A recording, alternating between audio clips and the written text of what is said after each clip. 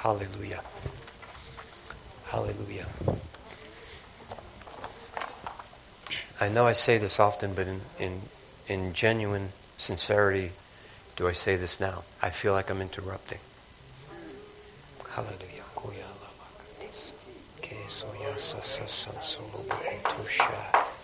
Amen. Amen. Amen. Hallelujah. Hallelujah. Father, in Jesus' name. Father, I know that you're here. I know that you're in our midst. Not because I feel you, not because there's hair standing up on the back of my neck, not because I have chill bumps, nothing like that. Strictly and solely because, Lord, you say that you inhabit the praises of your people. Lord, I know that praises of God. We praise your holy name, Jesus. We praise you. Father, there are people in this very room who sincerely, with their whole heart, praise you, honor you, adore you, and worship you. Lord, thank you. Thank you. Father, thank you for all of the pressure. Father, thank you for all of the tests and the trials. Father, thank you that they are meant for us to draw near to you. Father, clean us and mold us, Lord. Father, I pray that your word would be delivered in spirit and in truth. Father, that it might impart grace to the hearers. Father, that we may be more clean than when we came in. Lord, that we would be more suitable for the work that you've called us to as we go out. Father, bless us and allow us to bless you in Jesus' name. Amen? Amen. Amen. So I'm blessed. I am blessed, and we're going to continue in Matthew chapter 5, the Beatitudes. Blessed are the poor in spirit, for theirs is the kingdom of God, or kingdom of heaven, excuse me. Blessed are those who mourn, for they shall be comforted. Blessed are the meek, for they shall inherit the earth. Blessed are those who hunger and thirst for righteousness, for they shall be filled. Blessed are the merciful, for they shall obtain mercy. And we touched on that last week. And so we're going to kind of begin there and go forward.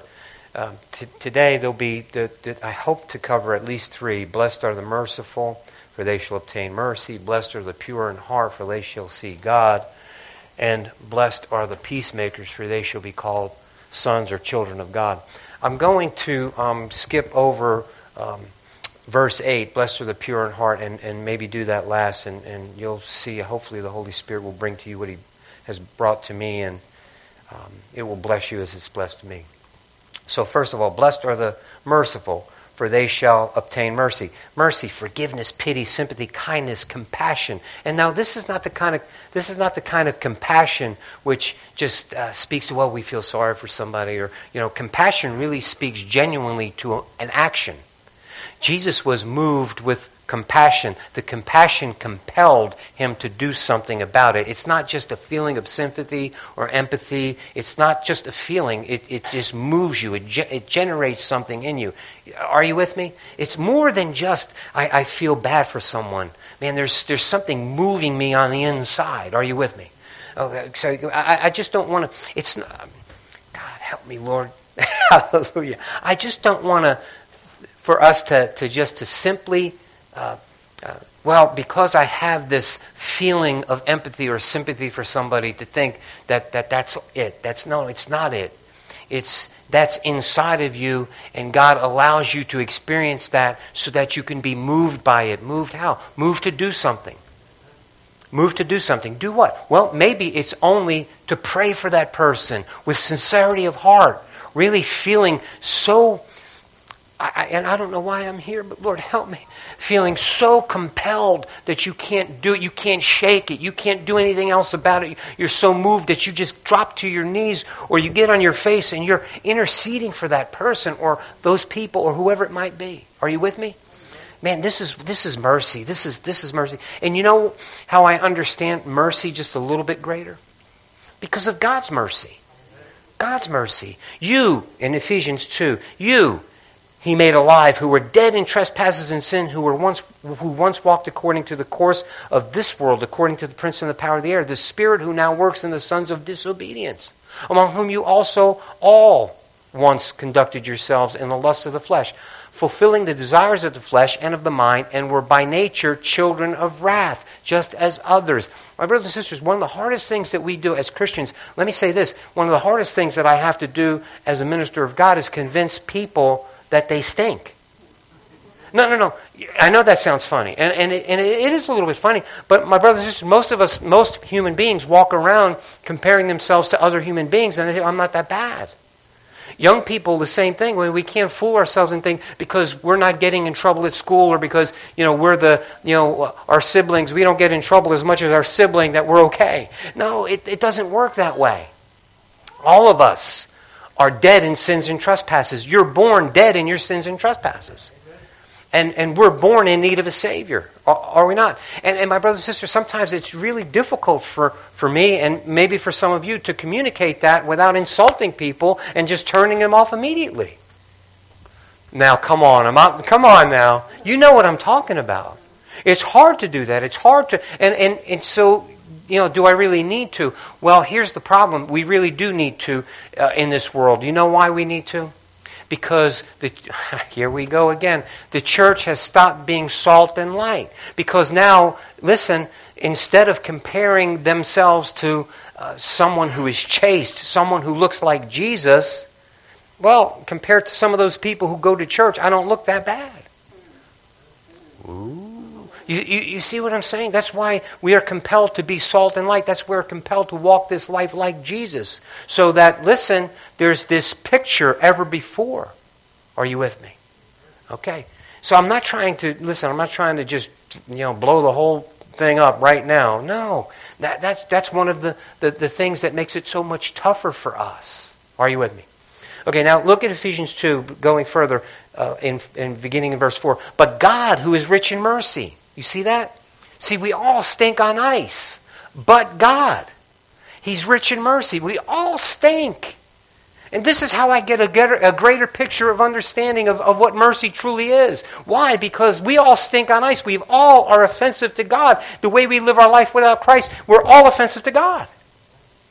But God, because He's rich in mercy, He doesn't squash us like a bug. God Himself took a body and paid the price for our own sin. But God, who is rich in mercy, because of His great love with which He loved us, even when we were dead in trespasses, made us alive together with Christ. By grace you've been saved, and raised us up together and made us sit together in heavenly places in Christ Jesus, that in ages to come He might show the exceeding riches of His grace in His kindness toward us. Loving kindness is synonymous with mercy. He might show us show the exceeding riches of His grace and His kindness toward us in Christ Jesus. So see, that's how I get this true picture of what mercy looks like. God didn't just say, I feel so sorry for those people. Or I pity those people. They're going to have to suffer consequence. No, what God said was, mercy, love, loving kindness. I'm going to go ahead and do something about that. Well, y'all, I'm telling you. Paul tried to express that. Listen, Paul in 1 Timothy says in verse 15, Christ Jesus came in the world to save sinners, of who I am the chief. However, for this reason I have obtained mercy, that in me first... Can we turn me down a little bit? I'm ringing a little bit up here. That in me first Christ Jesus might show all long-suffering as a pattern to those who are going to believe on Him from everlasting life. See, now what Paul's saying, look at the example. Look at the example of mercy that God has shown you in my life.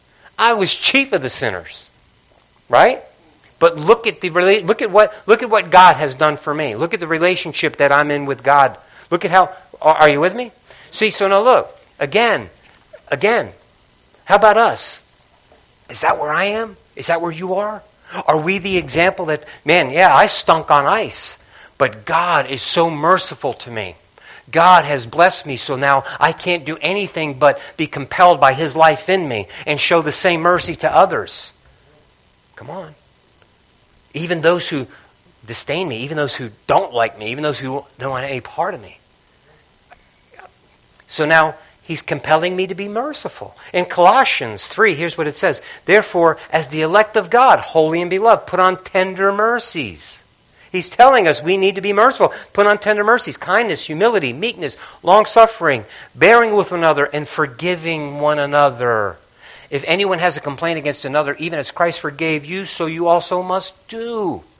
See, my brothers and sisters, what does this look like? I know what God's mercy looks like toward me. While I was yet a sinner, He died for me, right? I know what His mercy toward. So now what does my mercy, what does me being merciful, what does that look like?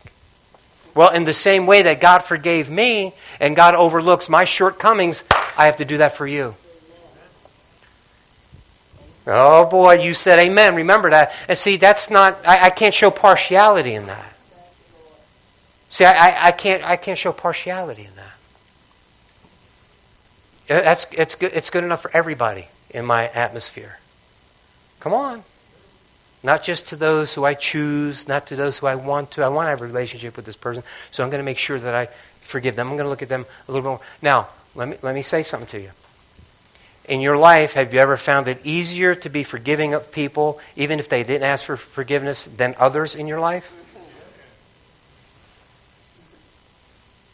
See, that's where our relationship with God, we're so dependent on God, the fruit of the Holy Spirit in our life, because we're not able or capable in and of ourselves to do those things all the time. That's why God empowers us. That's grace. God empowers us to do those things if we will only keep Him first. Amen? Okay, remember you said that because we're going to go a little close. And I want to read to you. Hang tight. I'm going to try and do this quick. Luke 6, beginning in verse 27. Here's why I picked in Luke 6. This is the same Sermon on the Mount. This is the same sermon that Jesus is preaching in Matthew 5. Remember the Synoptic Gospels, right? There's 3 that are alike. This is one of them. And so what Jesus does, he goes through these Beatitudes, but then he also gives the explanation. He starts telling what the attitudes look like. Are you with me? Now, I'll tell you, Jesus up on that mountain, I think it was like 3 chapters, chapter 5, 6, and 7 in Matthew. And all of that stuff that you would read in there, he was preaching. I don't think anybody was looking at the clock or looking at the sundial or looking at the sky. Hey, he's getting a little long-winded. Lock the door. In Luke 6, beginning in verse 27, it says, this is Jesus speaking, "But I say to you who hear, love your enemies, do good to those who hate you, bless those who curse you, and pray for those who spitefully use you. To him who strikes you on the one cheek, offer the other also. And from him who takes away your cloak, do not withhold your tunic either.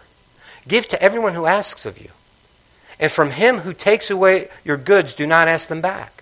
And just as you want men to do to you, you also do to them likewise." All of that is very tough. It's tough to live out that way. This is Jesus saying, this is what you do. He's speaking to His disciples. When He speaks this to you and me, when He speaks this to His disciples, if you feel like, or try your best. See, I'm not trying to come down on anybody. I'm not trying to rain on your parade. I'm just telling you what a disciple looks like. I'm just telling you what our Lord, our Master, our King. Jesus is our King, right? King of Kings, Lord of Lords. Is He the Lord of your life or is He not? If He's the Lord of your life, when He says these things, we should take them very seriously. I want to take them very seriously. Okay, so what He's saying is, look, do likewise. But if you love those who love you, what credit is that to you? For even sinners love those who love them. See, what would be the difference between you and anybody else walking on planet Earth who has not been redeemed? What would that difference be? See, if you're salt and light, you look different. Don't compare yourself to them. Okay. And if you do good to those who do good to you, what credit is that to you? For even sinners do the same. And if you lend to those who you hope to receive back, what credit is that to you? For even sinners lend to sinners to receive as much back. But now look at this. Love your enemies. See, this is Jesus talking to us, His disciples. Verse 35. "But love your enemies. Do good and lend, hoping for nothing in return. And your reward will be great, and you will be sons or children of the Most High. For He is kind to the unthankful and evil." He is kind to the thankful and... did you see that? Unthankful, excuse me. Thank you. And evil. Therefore be merciful, just as your Father also is merciful. You see this now? Jesus just showed us what being merciful looks like. Right? Blessed are the merciful, for they shall receive mercy. And He just told us what that looks like. Okay? Preach it, Jesus. Come on. Come on. If you were there, would you have said that? Yeah, man. Come on, bro. Preach it. I know you would, because you ain't saying it here. It's the Holy Spirit speaking. If you believe that, and if you don't believe it, you should be in another church. My brothers and sisters, this is Jesus speaking very plainly to all of us, to all of His disciples. Right? So now look, if you take it seriously, hallelujah, praise the Lord. Go out there, ask Him by His Holy Spirit to help you do this, to help you live this out, and He will. If you don't take it seriously, don't waste your time. Don't waste your time. See, why does it get quiet? I'm not mad at you. No. I'm not mad at you, but we have to, listen, we have to all be spiritually, at least get to that maturity level. What are you talking about, Tony? Listen, you can't come to church or read or just read some scripture, and then go out of here and just live your life any old way you want to, and then say, man, it doesn't work. Well, it's not working because you're not living it. You have to go ahead, understand what the Word says, and then go do it. If you don't do it, then you might as well not waste your time. Go to the beach. Some of them are open. Come on now. I'm not trying. Listen, I'm not upset. I'm not mad at you, and I'm not trying to run you off. I want you to bring people in. But here's how people come in. You know how people will come in? They'll see how you're living your life out there. They're going to compare your life to somebody else's life. They're going to compare your life to everybody else in the atmosphere. There's something different about that person. Something different about that person. Hallelujah. They're being done wrong, and they're not cursing or swearing, and they're not doing wrong back. They're being done wrong by somebody, and they seem to be able to handle it. But you notice what it says back there. Don, would you put that back up in verse 35? It says, do good to your enemies, land hoping for nothing in return, and your reward will be great. What's your reward? Blessed are those who have mercy, right? God. And you will be sons of your children. See, now that brings me to this next Scripture, this next one that remember, we're skipping over verse 8, we're going right to verse 9. Blessed are the peacemakers, for they shall be called the sons or children of God. See, so there's a certain degree of, there's a lot of overlap in all of this. There's a lot of overlap in all of this. And so here's part of the overlap. In order for me to be a peacemaker, I'm going to have to show mercy. Why? Because if someone, again, is doing me wrong, I can't expect to be paid back and automatically there's going to be peace. I can't have these certain expectations of me being, what's the word? I can't expect reparations and think that's the basis upon which we will have peace. Because what happens if the reparation doesn't meet what I, in my mind or in my heart, demand? No, and really, here's the other thing. That's what people expect. That's not what God has said should be how we walk. God has said, don't expect reparations. Don't expect anything in return. Be merciful, just as I've been merciful to you. Come on now. So in order for there to be genuine peace, peace in my house, peace in my place of work, peace in our culture, in our society, peace between the races, genuine peace. Not the phony stuff. I'm talking about genuine peace. In order for there to be sincere and solid, genuine peace, there has to be mercy. There has to be forgiveness. Well, they didn't ask. I didn't read that anywhere. In this passage that we just read, I didn't read that. Hallelujah. See, because it's coming from in here. So now also, remember in Luke 6, I say to you who hear, love your enemies, do good to those who hate you, bless those who curse you, and pray for those who spitefully use you. Love your enemies. Love your enemies. See, it doesn't say love them, love your enemies, right? When they come to you and ask to be your friend, when they come to you and make peace with you, it doesn't say that. No, love your enemy. Do good to those who hate you. It doesn't say, there's no condition. Just do good to those who hate you. It doesn't say do good when they come to you and ask for forgiveness. It doesn't say that. See, what I'm saying to you, brothers and sisters, I'm not saying that this is easy. Did anybody hear me say that it's not easy? In fact, for most human beings on planet Earth or elsewhere, it's impossible. That's why we need God, the Holy Spirit, living inside of us. That's why we receive God, the Holy Spirit, and then He empowers. That's grace. Grace is His ability inside of us.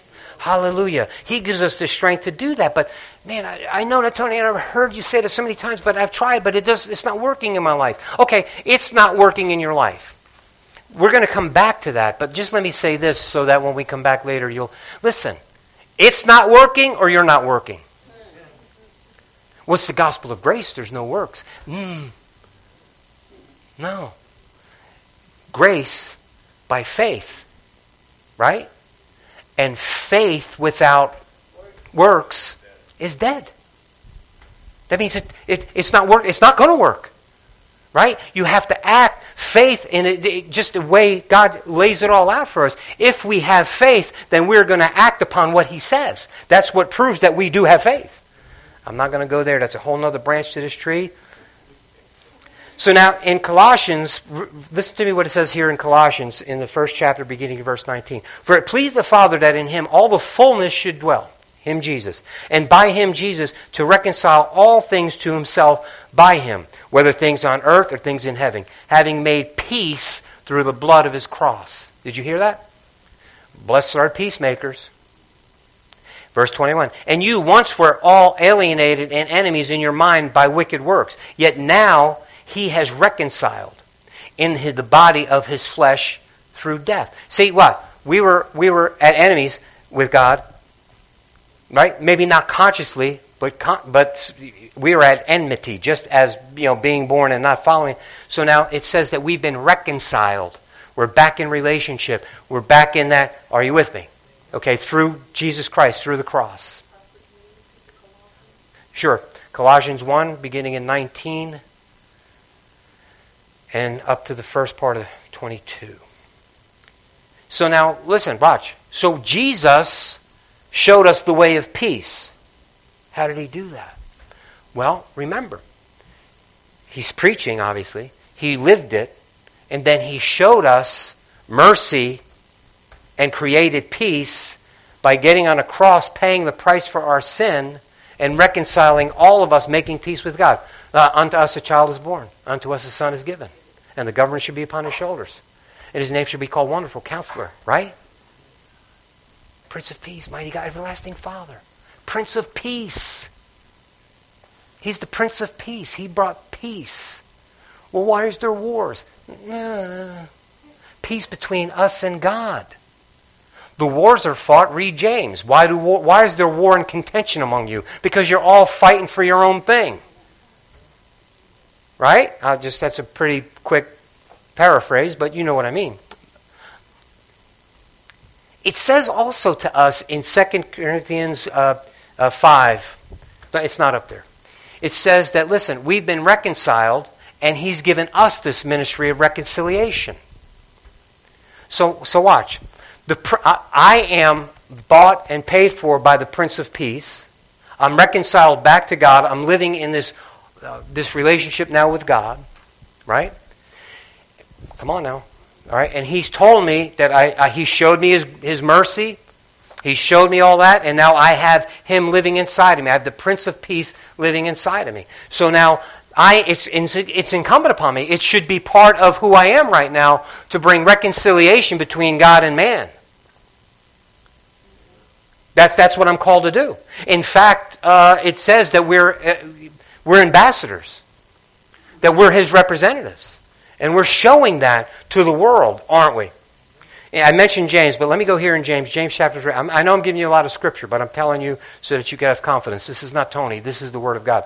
James 3:13. Who is wise and understanding among you? Let him show by good conduct that his works are done in the meekness of wisdom. But if you have bitter envy, self-seeking in your hearts, do not boast and lie against the truth. If that's you, then listen. Don't try to be something that you're not. Don't try to fake it. This wisdom does not descend from above, but it is earthly, sensual, demonic. See, listen, if you're the kind of person who is self-seeking, right? You hold grudges and oughts against people. It's you first and all that other stuff. That's not wisdom from God. This is what it's saying. That's not godly wisdom. You're really not walking in the wisdom of God. That's the worldly wisdom. That's demonic. Think about that for a minute.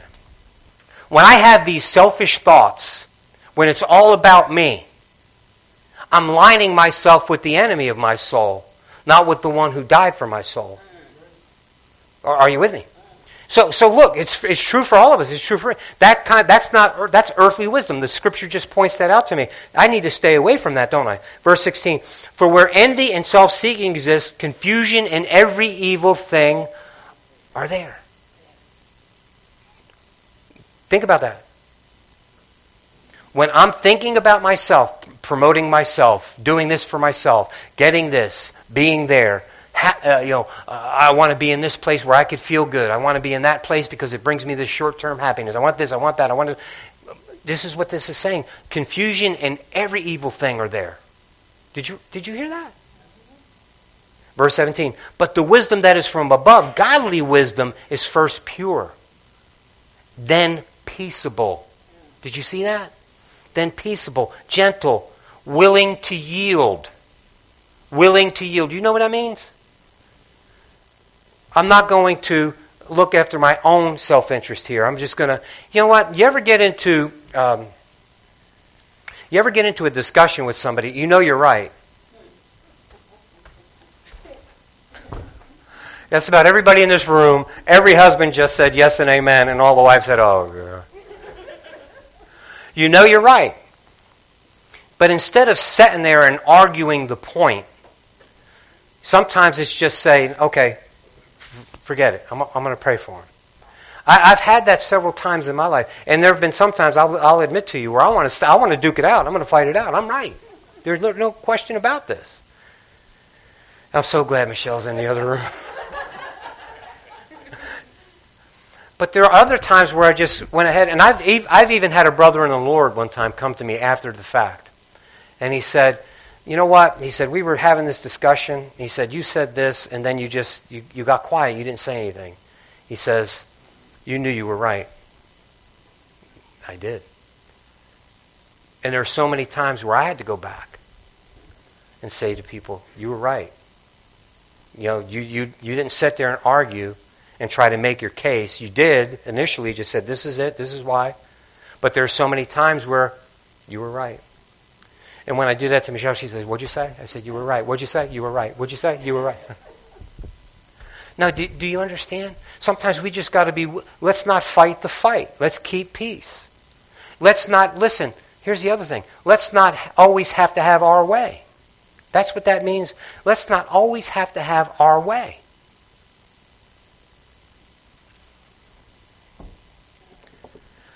It's sometimes... I don't like marriage counseling per se because a lot of times, not all the time, but a lot of times people expect that Michelle and I are going to be able to give them all the answers and they're just going to have a great, and this is going to solve all of the problems.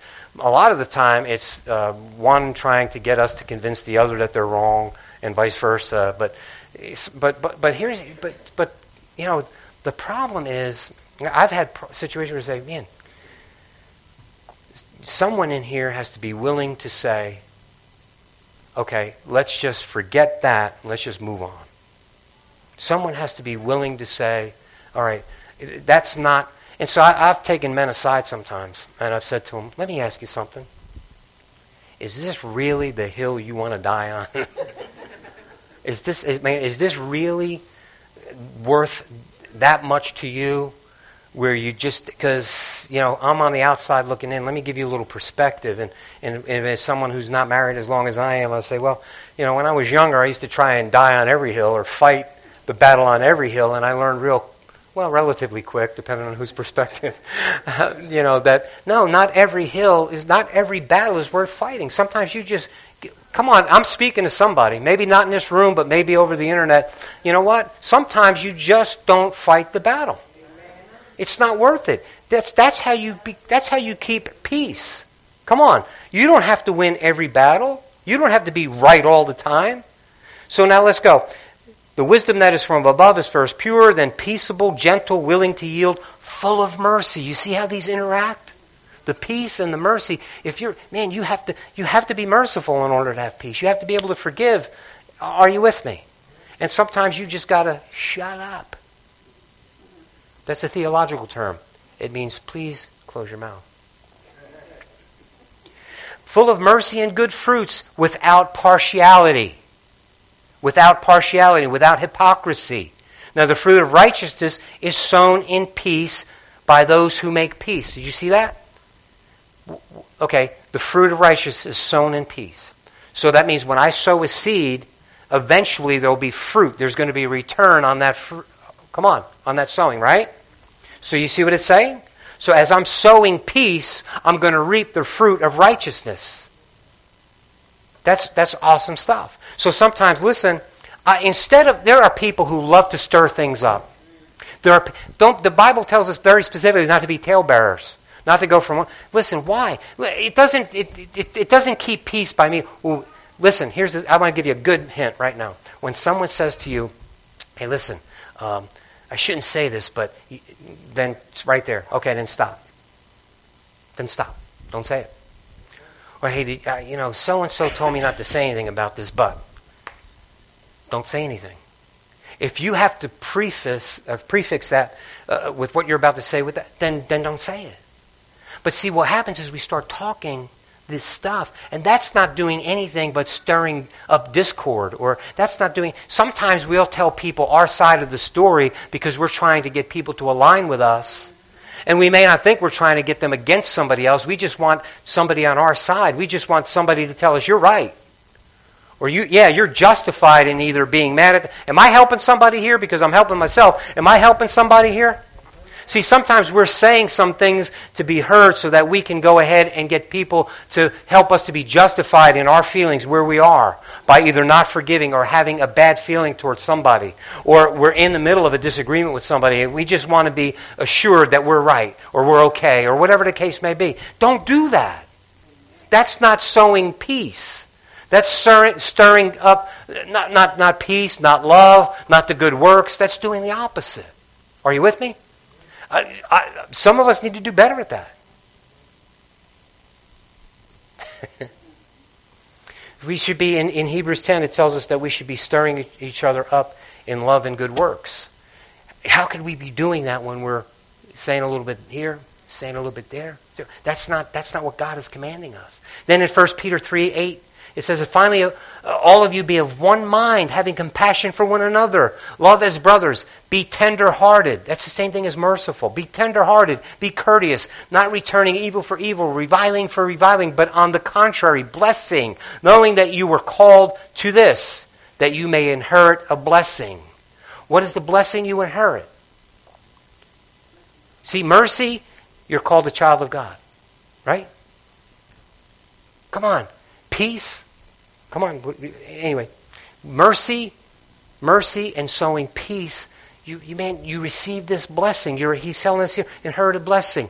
Be tender-hearted. Be courteous. These are simple things these are the attitudes that we should carry.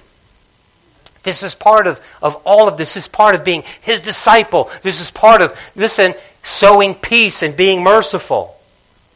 Just be courteous. Just be nice. How many, man, we don't have hardly any kids left in here that used to be here back in the old days. They're all home with their own kids right now. I hope some of them are listening.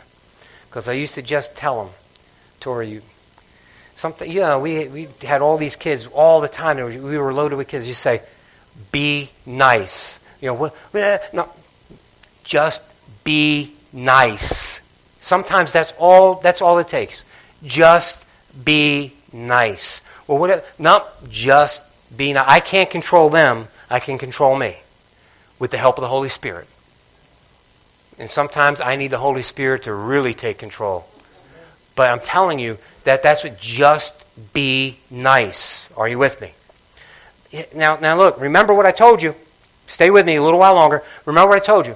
We're in these Beatitudes, and Jesus goes on and He explains, and I shared with you out of Luke. Now I'm going to go back into Matthew and read a little bit. Hang with me. This is Jesus explaining what these Beatitudes look like, okay? So beginning in verse 21 of Matthew 5, you have heard that it was said to those of old, you shall not murder, and whoever murders will be in danger of judgment. But I say to you, whoever is angry with his brother without a cause shall be in danger of the judgment. You hear that? That's not peaceful. That's not having peace. And whoever says to his brother, Raka, you know what that means? You idiot, you empty-headed, you fool. Whoever says that shall be in danger of counsel. That's back then especially, that was really a bad thing. That was just really a bad thing to accuse somebody of being empty-headed or being an idiot or being a fool. Whoever says you fool, you'll be in danger of hellfire. Therefore, if you bring your gift to the altar, and there remember that your brother has something against you. Did you hear that? Your brother has an ought with you. Your brother has something against you. Well, look what it says. Agree with you. Leave your gift there by the altar and go quickly your way. First be reconciled to your brother and then come and give your offering. Right?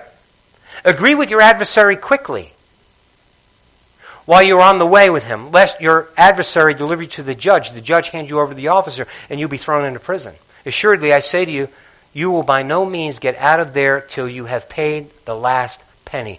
Do not count on anybody for justice.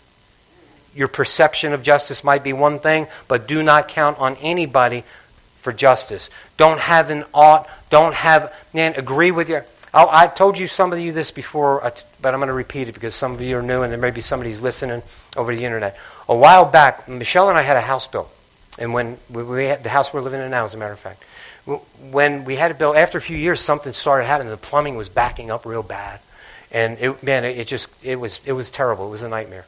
So we had the pipes that, TP'd, not TP'd, what do you call that?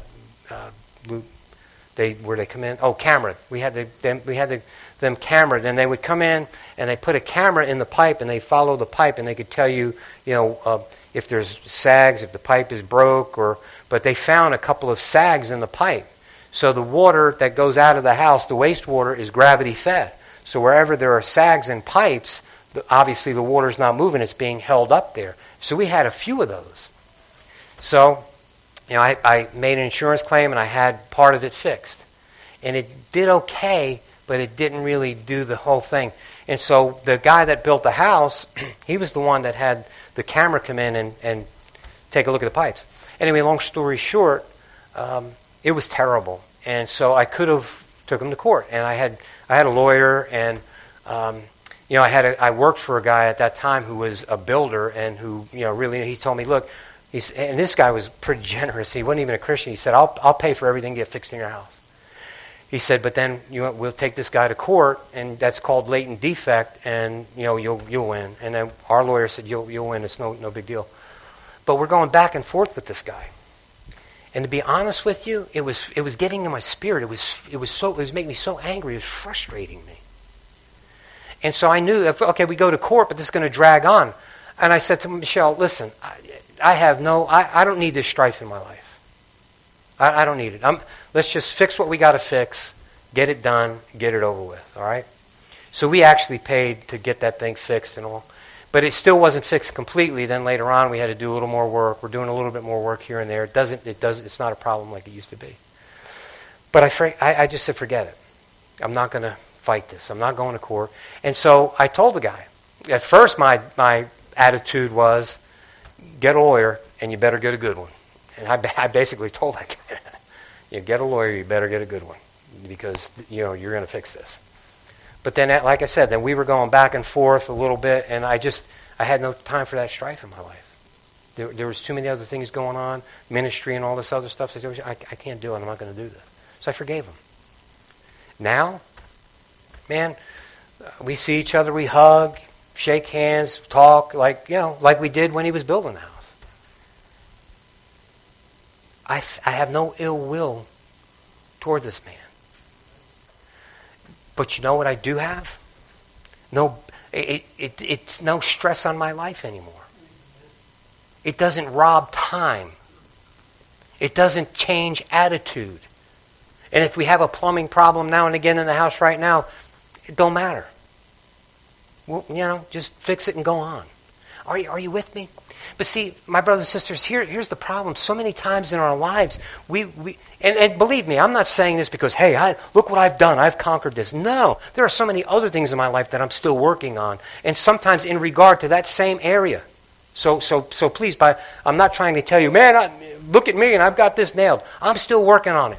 But I want to tell you, though, with that experience that I had, I'm hoping, man, if we hang on to those things, it steals the joy and the blessing of God out of us. See, we're called to be peacemakers. We're called to be at peace. We're called to have mercy and be merciful. So if I can do that,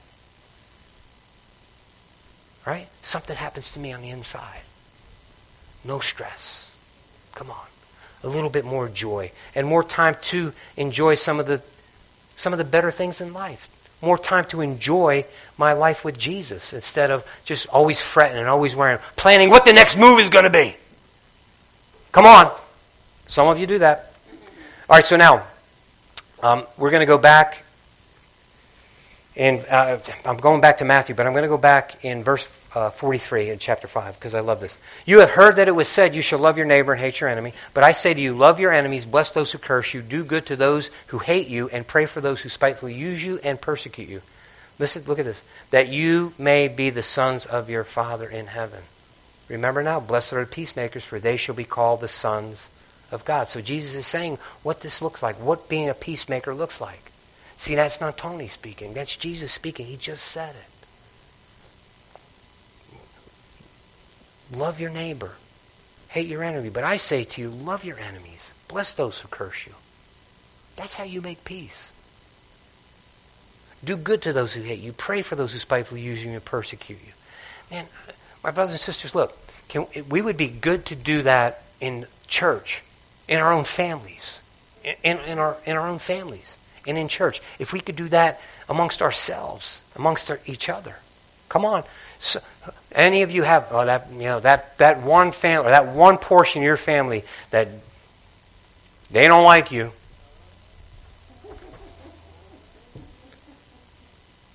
Come on, amen. So, what do? Heck with them. No.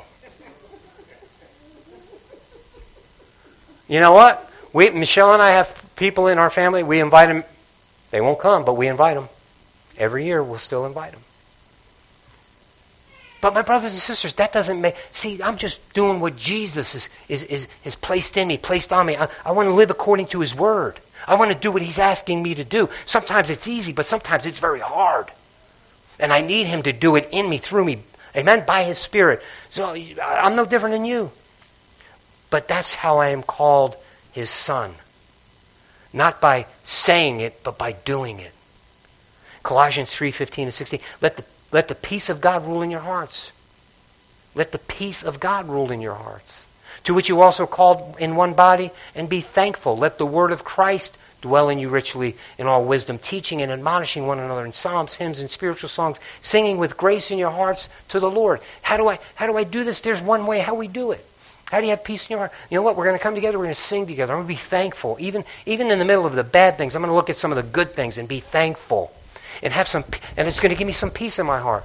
You know what? Yeah, there were some bad things that happened. Yeah, I could have had restitution. You know what? I should have had some kind of payback. Come on, you hear what I'm saying?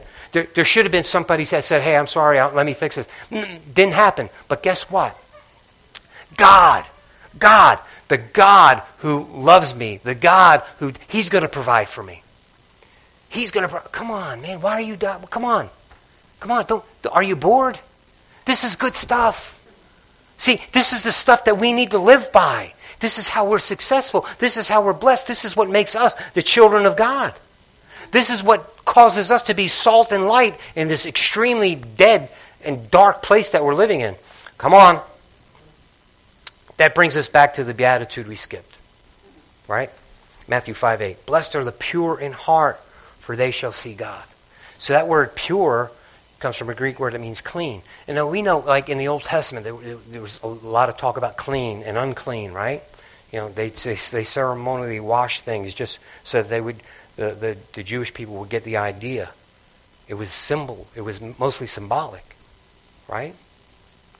Because even Jesus said, you guys are like whitewashed tombs. Clean and pretty on the outside, right? So God was showing in the Old Testament and made all of these things so that you're dirty. You need to get clean. And so now we see this where he's saying, blessed are the pure in heart. Blessed are the clean. You're clean in heart. Your thoughts, your mind, who you are. Psalm 24, 3-5. This is what it says. Who may ascend into the hill of the Lord? Or who may stand in his holy place? He who has clean hands and a pure heart. Who has not lifted... See, what does that look like? He has not lifted his soul to an idol, nor sworn deceitfully. He shall receive blessing from the Lord and righteousness from the God of his salvation. Hallelujah.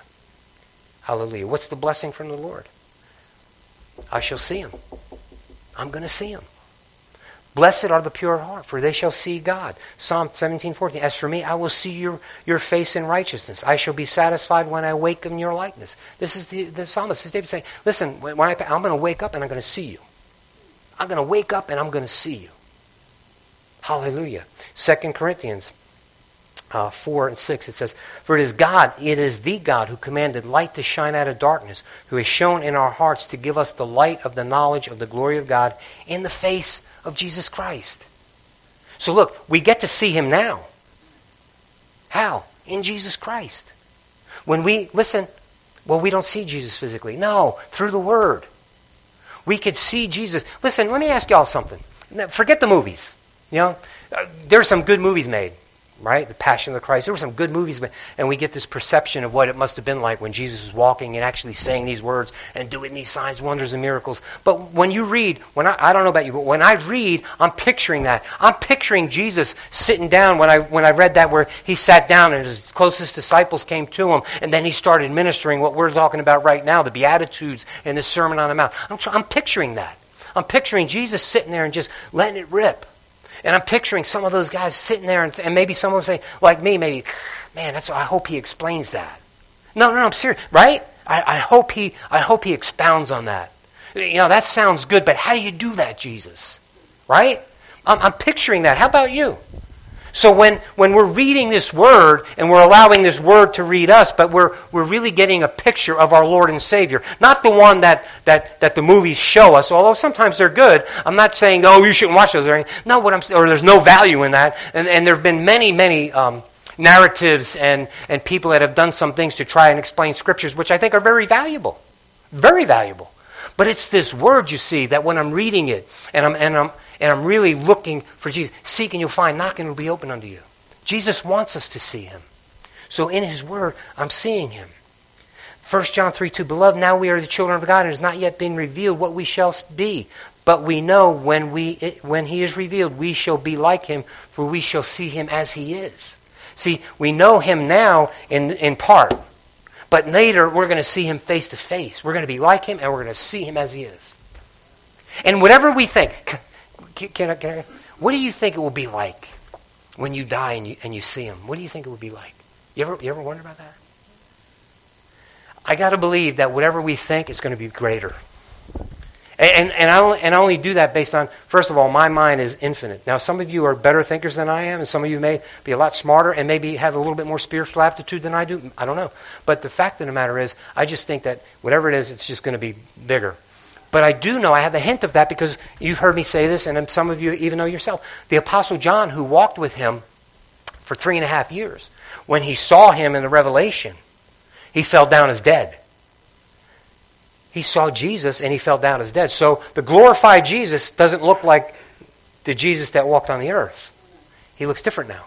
And whatever it was, it took all the breath out of John's body. So whatever, it's going to be magnificent. And see, some people say, well, when I get up there, I'm going to ask Jesus this, or I'm going to ask God why that, or blah, blah. You know what? I got a feeling that I'm going to fall down on my face and say, thank you for letting me in. See? Now let me ask you something. I got to push on this. Boy, I'll tell you what. God, the Holy Spirit is so good. Let me ask you something.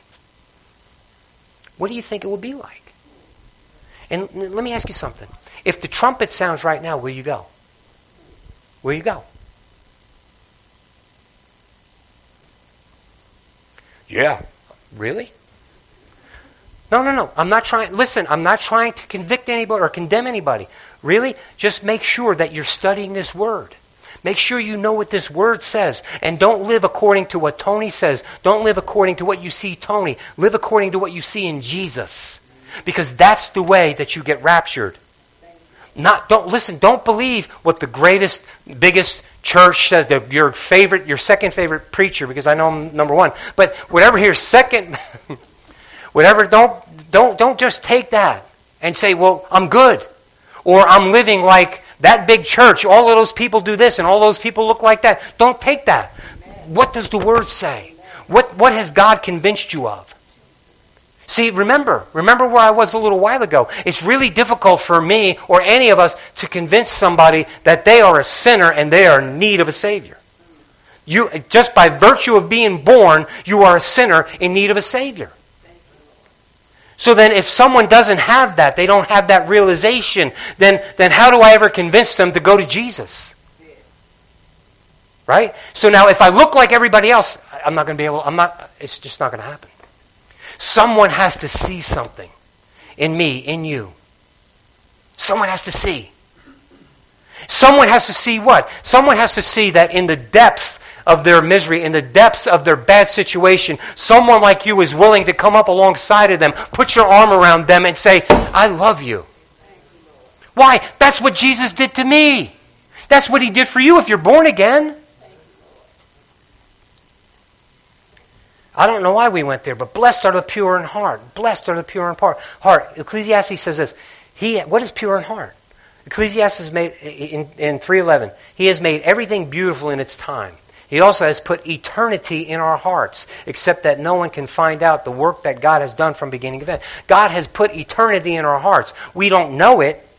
We can't see the beginning to the end, but He has put it in our hearts. There's something in us.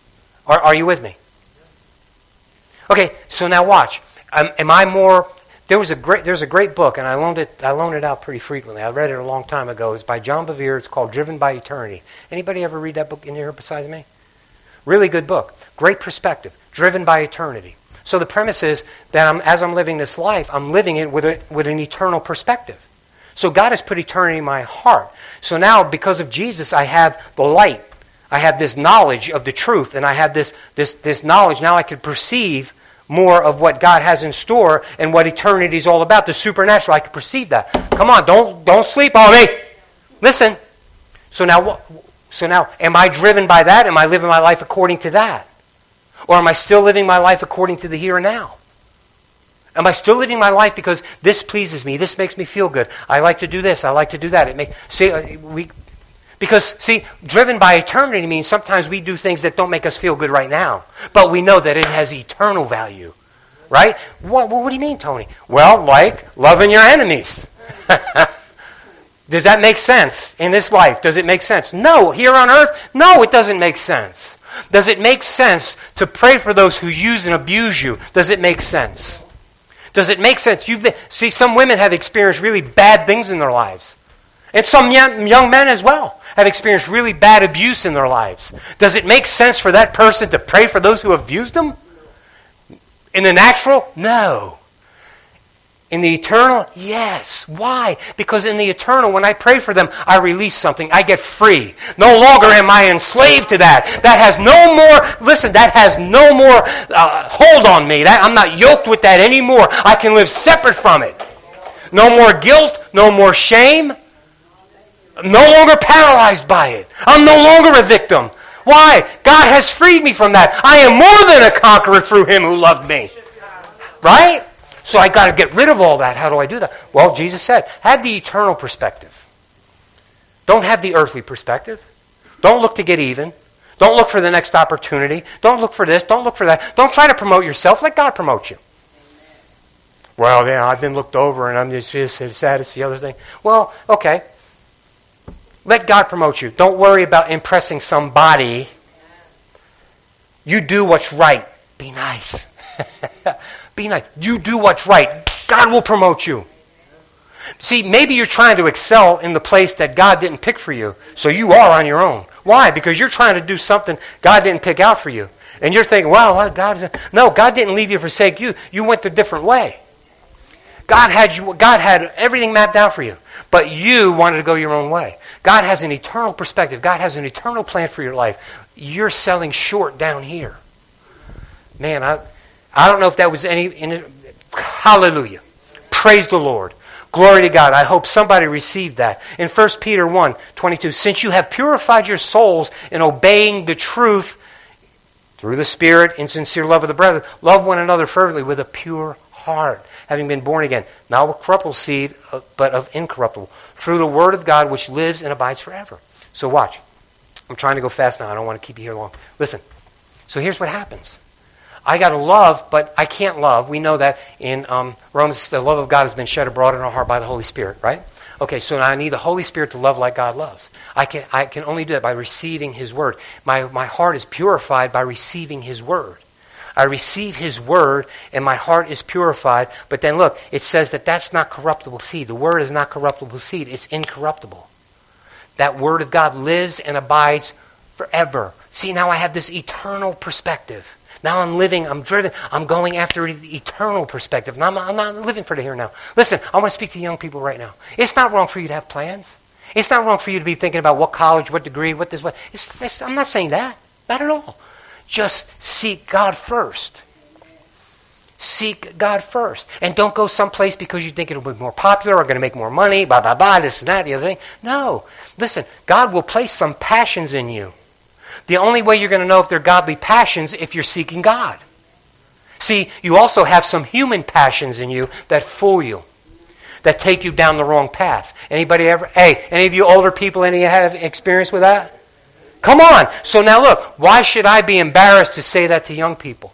Young people, I've made some mistakes. I followed some wrong passions. And it caused some things maybe to be delayed in my life, caused me to suffer some consequences that God really didn't want me to suffer, so He punished me. No, He didn't. God did not punish me. I lived according to what I sowed. I reaped what I sowed. So my brothers and sisters, God is not looking for you to make a mistake so He can pound you one. No, on the other hand, God has done all that He can do so that you would follow Him, so that you could see Him. And He's got an eternity for you. And that's what He wants you to be driven by. Amen? Hallelujah. Starting to get cranked up now. All right, in Acts 15, just listen. Because now we're talking about a pure heart. You have to be clean. See, even Jesus said that He was going to clean us with His Word. He showed us the picture of the bride, right? Remember in Ephesians, he talks about the bride, how husbands love your wives as Christ loved the church, right? He purchased He died for His church, but He cleanses His bride with water. The washing of water by the Word is what cleanses us. So if we want our hearts clean, and remember, our heart isn't just this organ that pumps the blood. He's talking about who we are, right? The seat of our emotions, our thoughts, what we are. So He's saying, if you want that clean, read the Word. And the Word will clean you. Right? Okay, I'm going to skip Acts 15. Hebrews 10, verse 22. Let us draw near with a true heart, in full assurance of faith, having our hearts sprinkled from an evil conscience and our bodies washed with pure water. That is also what the apostle speaks to, or the Holy Spirit speaks in Ephesians, right? When he talks about the bride and the right? Okay, so now listen. So you see what I'm saying? But look at that. I want you to notice something in there. Let us draw near with a true heart in full assurance of faith. Faith. Where's our faith, right? So now we know that the Word is powerful, sharper than a two-edged sword, seeking to divide asunder, right? We know how powerful the Word of God is, and it's eternal. It does not change. We know this. But it's not working. Why is it not working? Because, listen, we're not walking in faith according or by it. You have to walk according to the Word in order for it to work. If you say, I'm going to wait for it to work, and then I'm going to walk in it, and you're not going nowhere. You're going to be, okay, I'm just going to wait. Come on, Jesus. It doesn't, that's silly. That's not, no. And remember what I've told you about James, what James is saying to us. If you read it, man, it's talking about the same thing. You know what James says? James says, where do wars start from among you? It's because you want to do your own thing. You all have this lust of the flesh. You're all trying to seek your own thing. You're all trying to do things according to your own lusts, according to your own desires. And that conflicts with somebody else, and so on and so forth. So that's where these wars and these things come up. But also in that book, he's talking to us about his word, about the word of God. And faith. Right? And what does he say? He says, look, listen, you show me your faith without works, I'll show you my faith by my works. Faith without works is dead, as I mentioned earlier, right? So watch. The Holy Spirit is speaking to me. The Holy Spirit is speaking to me. Is he speaking to you? The word that I know. Am I walking in it? Am I walking, and now that's assuring this faith that I have, and I can be confident that my heart is clean before God. King David said, because he didn't have the Holy Ghost in him all the time. But here's what he said. He said, search me, O Lord. Didn't he say that? Make sure there's nothing in my heart. He also said, your word have I hidden in my heart, that I might not sin against you. See, the word and faith and the heart, it all has to come together, my brothers and sisters. We have to see, we're only going to see God because we have a pure heart and it's lived out in the faith that we have in his word. Come on. Is anybody getting this?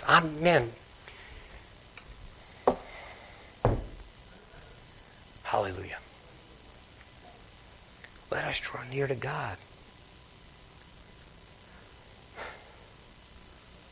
with a heart, a pure heart, a true heart, with this assurance of faith. He's put eternity in our hearts. Ecclesiastes says it. In Romans, in the New Testament, it says it this way, that all of us know that there's a God. All of us know. Because even creation cries to it. But then when we get too fleshly minded, right? Our hearts are not clean. So here's what I want to say to you.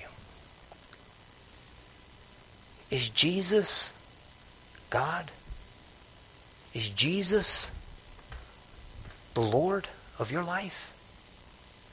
If he's God and he's the Lord, he's your Lord, believe him. Just believe him. Trust him. And you know how you show him that you trust him? Do what he asks you to do. Don't even worry about the don't do's. Just do the do-do's. Amen? Stand with me, please.